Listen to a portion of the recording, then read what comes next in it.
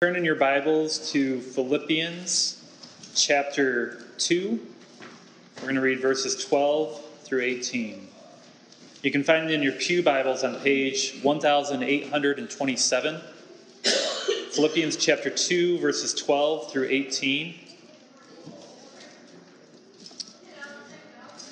Therefore, my dear friends, as you have always obeyed, not only in my presence, but now much more in my absence, continue to work out your salvation with fear and trembling. For it is God who works in you to will and to act according to his good purpose. Do everything without complaining or arguing, so that you may become blameless and pure, children of God without fault in a crooked and depraved generation, in which you shine like stars in the universe, as you hold out the word of life. In order that I may boast on the day of Christ, that I did not run or labor for nothing, but even if I am being poured out like a drink offering on the sacrifice and service coming from your faith, I am glad and rejoice with all of you, so you too should be glad and rejoice with me. These are the authoritative words of God. May they be a bright light to those living in darkness. During my 9 years on the mission field, the most frequent discussion or debate among missionaries seemed to be over the topic of gospel contextualization. Contextualization means the act of placing something into a context. So basically, missionaries, they disagree with one another about how best to bring the gospel message into their context, to the people that they are ministering to. For example, in most Asian countries, they operate in what is known as an honor-shame culture. In contrast, we in the West function more in a guilt-innocence frame of mind.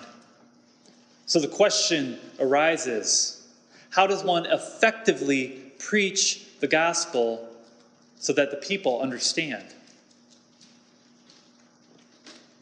For example, we in the West typically talk about God's punishment for sin, for our societal laws have shaped the way we think.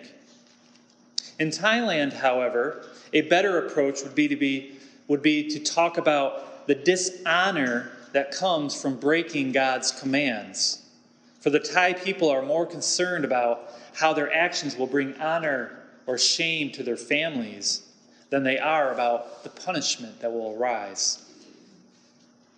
So this uncertainty of how far do we contextualize the gospel comes to the forefront.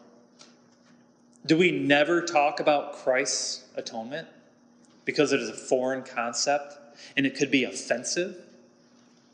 Do we wait until a person becomes a Christian and then share that little tidbit? Or do we speak about it up front, not worrying about whether or not it is unpleasant to the ear?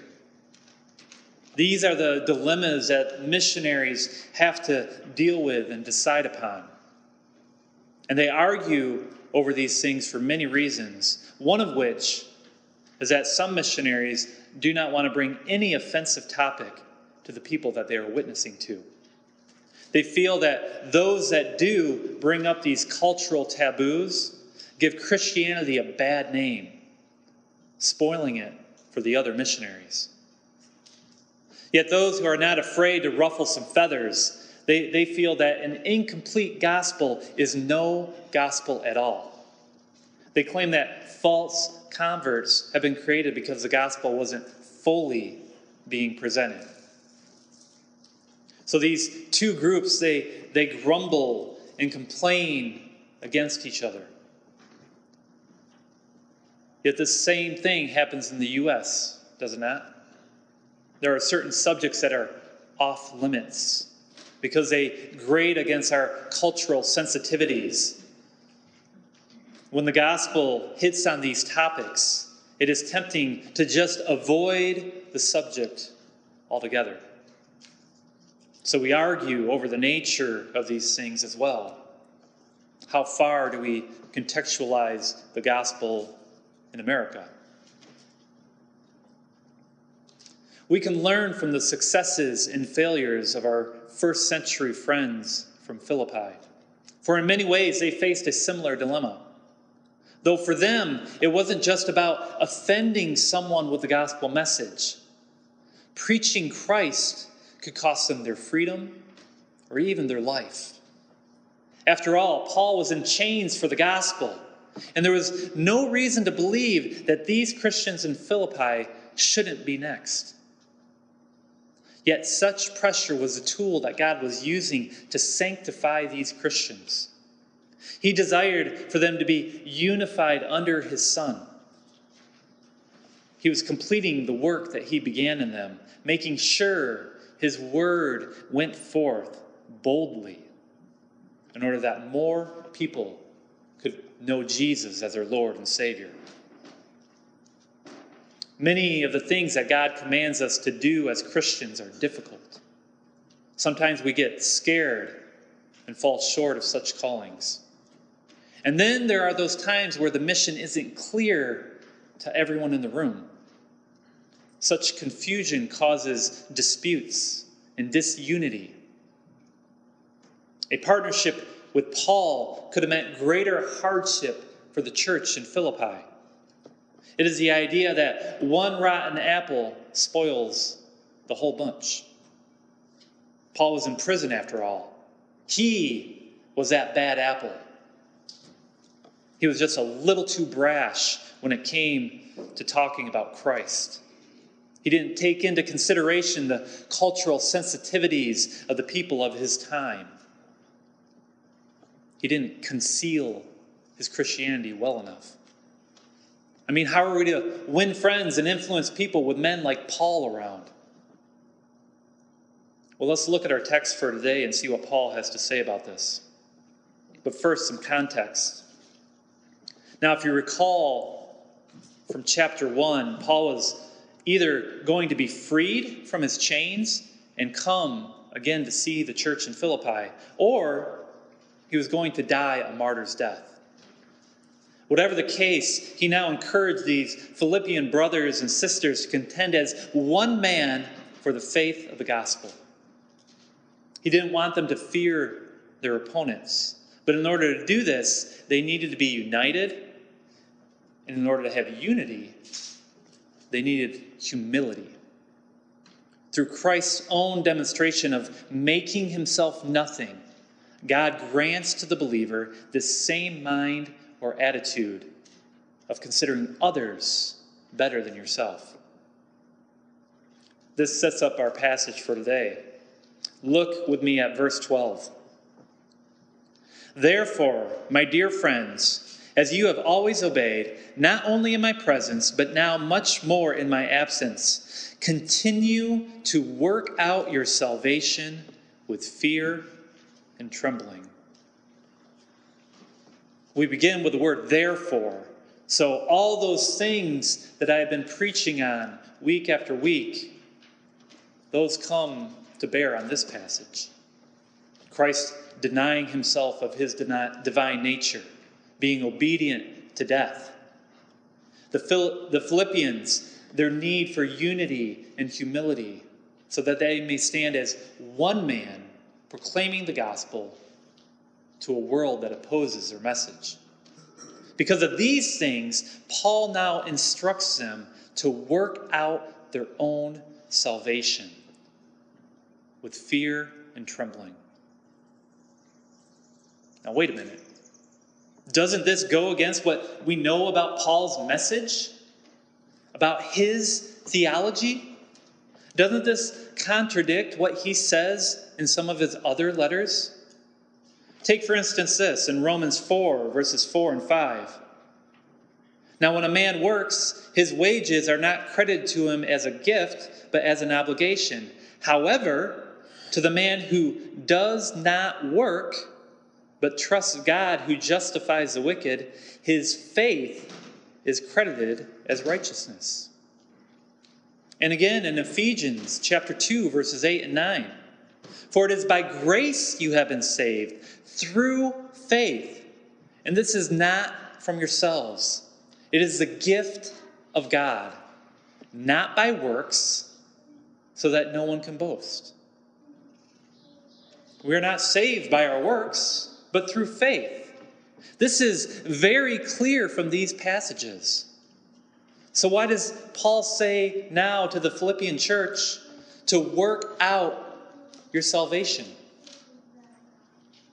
There needs to be a distinction made. God's salvation can be looked at in different categories. The first being justification. This is a legal term meaning to be declared righteous. It is a transaction that occurs at the moment of salvation. Those God chooses, those who hear the message of truth, who by the grace of God are regenerated by the Holy Spirit, who have true saving faith as Jesus Christ as their Lord and Savior, God imputes to them the righteousness of Jesus, declaring them to be innocent.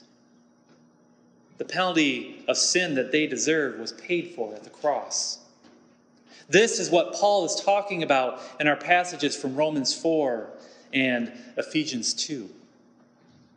Yet for our passage today, Paul is not talking in the past tense, but in the continuous present. Continue to work out your salvation. This is what is known as sanctification, which means that even though a Christian is justified, they are continuously being made into Christ's likeness until they die or until Jesus returns. This thought of working out your salvation, it should give you pause as Christians. You always hear that God is the one who saves, but from Paul's words here in verse 12, you can see that you are to work. Not only that, but you are to work with fear and trembling. Now, earlier in his letter, Paul charged the church to not be frightened in any way by those who oppose them. Yet now he tells them to work out their salvation with fear and trembling. This harkens us back to Jesus' words to his disciples in Matthew 10, verse 28. Jesus said this, "Do not be afraid of those who kill the body, but cannot kill the soul. Rather, be afraid of the one who can destroy both soul and body in hell." The Philippians faced bodily danger from those who opposed the message of Christ. Paul told them to not be frightened. Yet now they were to fear God as they work out their salvation. You see, to the believer, sanctification feels like hard work. And there is truth in this, because you do not become more godly without sweat and tears.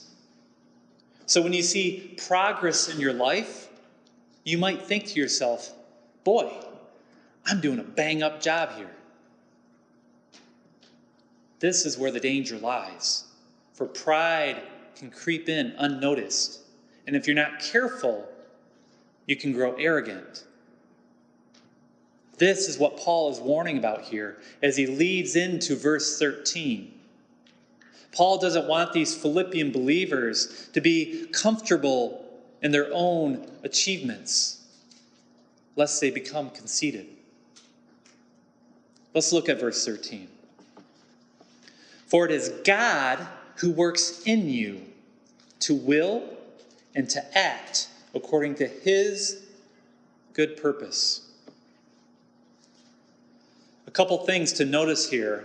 First, the Christian must realize that their sanctification isn't a process that they are in control of.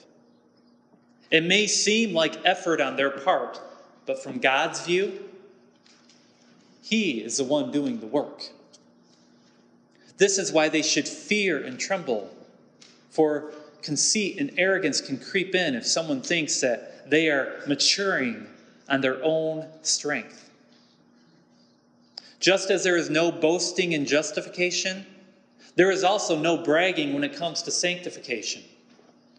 So while as a Christian you must work, it is God who works in you. This is the very thing we read about at the beginning of Paul's letter in Philippians chapter 1, verses 4 through 6. Paul said this, "In all my prayers for all of you, I always pray with joy because of your partnership in the gospel from the first day until now, being confident of this, that he who began a good work in you will carry it on to completion until the day of Christ Jesus." Paul easily transitions from the work these believers are doing, their partnership in the gospel, into God's working in them. This is the tension we feel when we read verses 12 and 13 together. Let's look and try to get a sense of this dynamic. "Therefore, my dear brothers, as you have always obeyed me, not only in my presence, but now much more in my absence, continue to work out your salvation with fear and trembling, for it is God who works in you to will and to act according to his good purpose." Work out your salvation, for it is God who works in you. Paul is not saying here that your good works are part you and part God. What he is communicating is that your actions are a result of God's acting within you. God works in you to subdue your sinful nature. He does this through his Holy Spirit. Without the Spirit, you would never be free from your sinful nature. And Paul says that God works in you to will and to act according to his purpose. This is similar to the famous passage in Romans 12, verses 1 and 2. "Therefore I urge you, brothers, in view of God's mercy, to offer your bodies as living sacrifices, holy and pleasing to God. This is your spiritual act of worship. Do not conform any longer to the pattern of this world, but be transformed by the renewing of your mind. Then you will be able to test and approve what God's will is, his good, pleasing, and perfect will." Be transformed. This is a passive verb. In other words, God is the one working within you, changing the way you think, allowing you to both know and agree with his will. Once you have the will of God, then you can act upon these things. You can offer your bodies as living sacrifices. It is as if you have become that dutiful child that wants to please his father. And what are the duties that Paul gives to these Philippians? Verse 14. "Do everything without complaining or arguing." We've now come to the heart of our text for today. This is the main point that Paul is trying to communicate in this section of Scripture. So if you've been asleep, now's the time to wake up. You awake? All right. Paul brings these Philippians, he brings them back to humility and unity by giving them practical steps to follow. Do not complain. Do not argue. Now, we have a tendency as Americans to take a text like this and we like to stuff it right into our own categories. And we ignore all the surrounding verses and the historical context about the church in Philippi, and we mold it into what we want. Children, do your chores without grumbling. Do your homework without complaining. Don't argue with your brother and sister. Adults, Don't complain when your boss seems a bit unfair. Don't get into disputes with your spouse over silly little matters. Don't gripe when you're creeping along in standstill traffic. While this all may be valid advice, it misses the main point of what Paul is trying to communicate. Let's look at this greater context. Do everything without complaining or arguing, so that you may become blameless and pure, children of God, without fault in a crooked and depraved generation, in which you shine like stars in the universe as you hold out the word of life, in order that I may boast on the day of Christ that I did not run or labor for nothing. The greater context is their partnership in the gospel. They were to be God's light to a darkened world. Remember, these Christians were under severe persecution. They needed to stand strong as one man for the faith of the gospel. And they needed to be unified in order to do so. And to be unified, they needed to have a mind of humility, which is theirs in Christ, who, by the way, sets the gold standard for humbleness. If they were to consider others as more valuable than themselves, then they needed God's sanctifying work in their lives.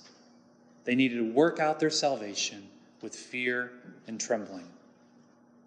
In other words, Paul brings them back to the charge he had in chapter 1, verse 27, when he tells them to behave as citizens in a manner worthy of the gospel of Christ. They were to serve their king without complaint, without argument. Now, the Greek word for everything in verse 14 is panta, and it means all or the whole. Do it all without complaining or arguing. What Paul is saying here is this: in all these things I have been talking about, do them without complaining and arguing. Act in humility without complaint. Be unified as a church without argument. Do not grumble when persecution comes your way. Do not quarrel about being bold witnesses for Christ. For this is God working in you and through you. But to what end? So that you may become blameless and pure, children of God, without fault, in a crooked and depraved generation, in which you shine like stars in the universe, as you hold out the word of life. As stars, Christians are to emit God's light into a darkened world. This is what Jesus meant in his Sermon on the Mount when he said, "You are the light of the world. A city on a hill cannot be hidden. Neither do people light a lamp and put it under a bowl. Instead, they put it on its stand, and it gives light to everyone in the house. In the same way, let your light shine before men, that they may see your good deeds and praise your Father in heaven." God's sanctifying work is not just for you. For you are God's beacon to the lost ships at sea. As you hold out the word of life, that saving message of Christ, others will see the sanctifying work that God has done within you and praise your Father in heaven. This was Paul's charge to the brothers and sisters in Philippi. Stop complaining. Stop arguing so that you can be lights to this darkened world. Now, we can't be certain, but there are hints in this letter that not everyone in Philippi was in agreement when it came to preaching the gospel. Maybe some thought that a bold witness was not the best approach. After all, Paul was in prison, facing death because of the message he preached. And who wants that? There may have even been dispute on whether or not to help the apostle in his time of need. I mean, what would happen to them if Rome found out that they were aiding this troublemaker?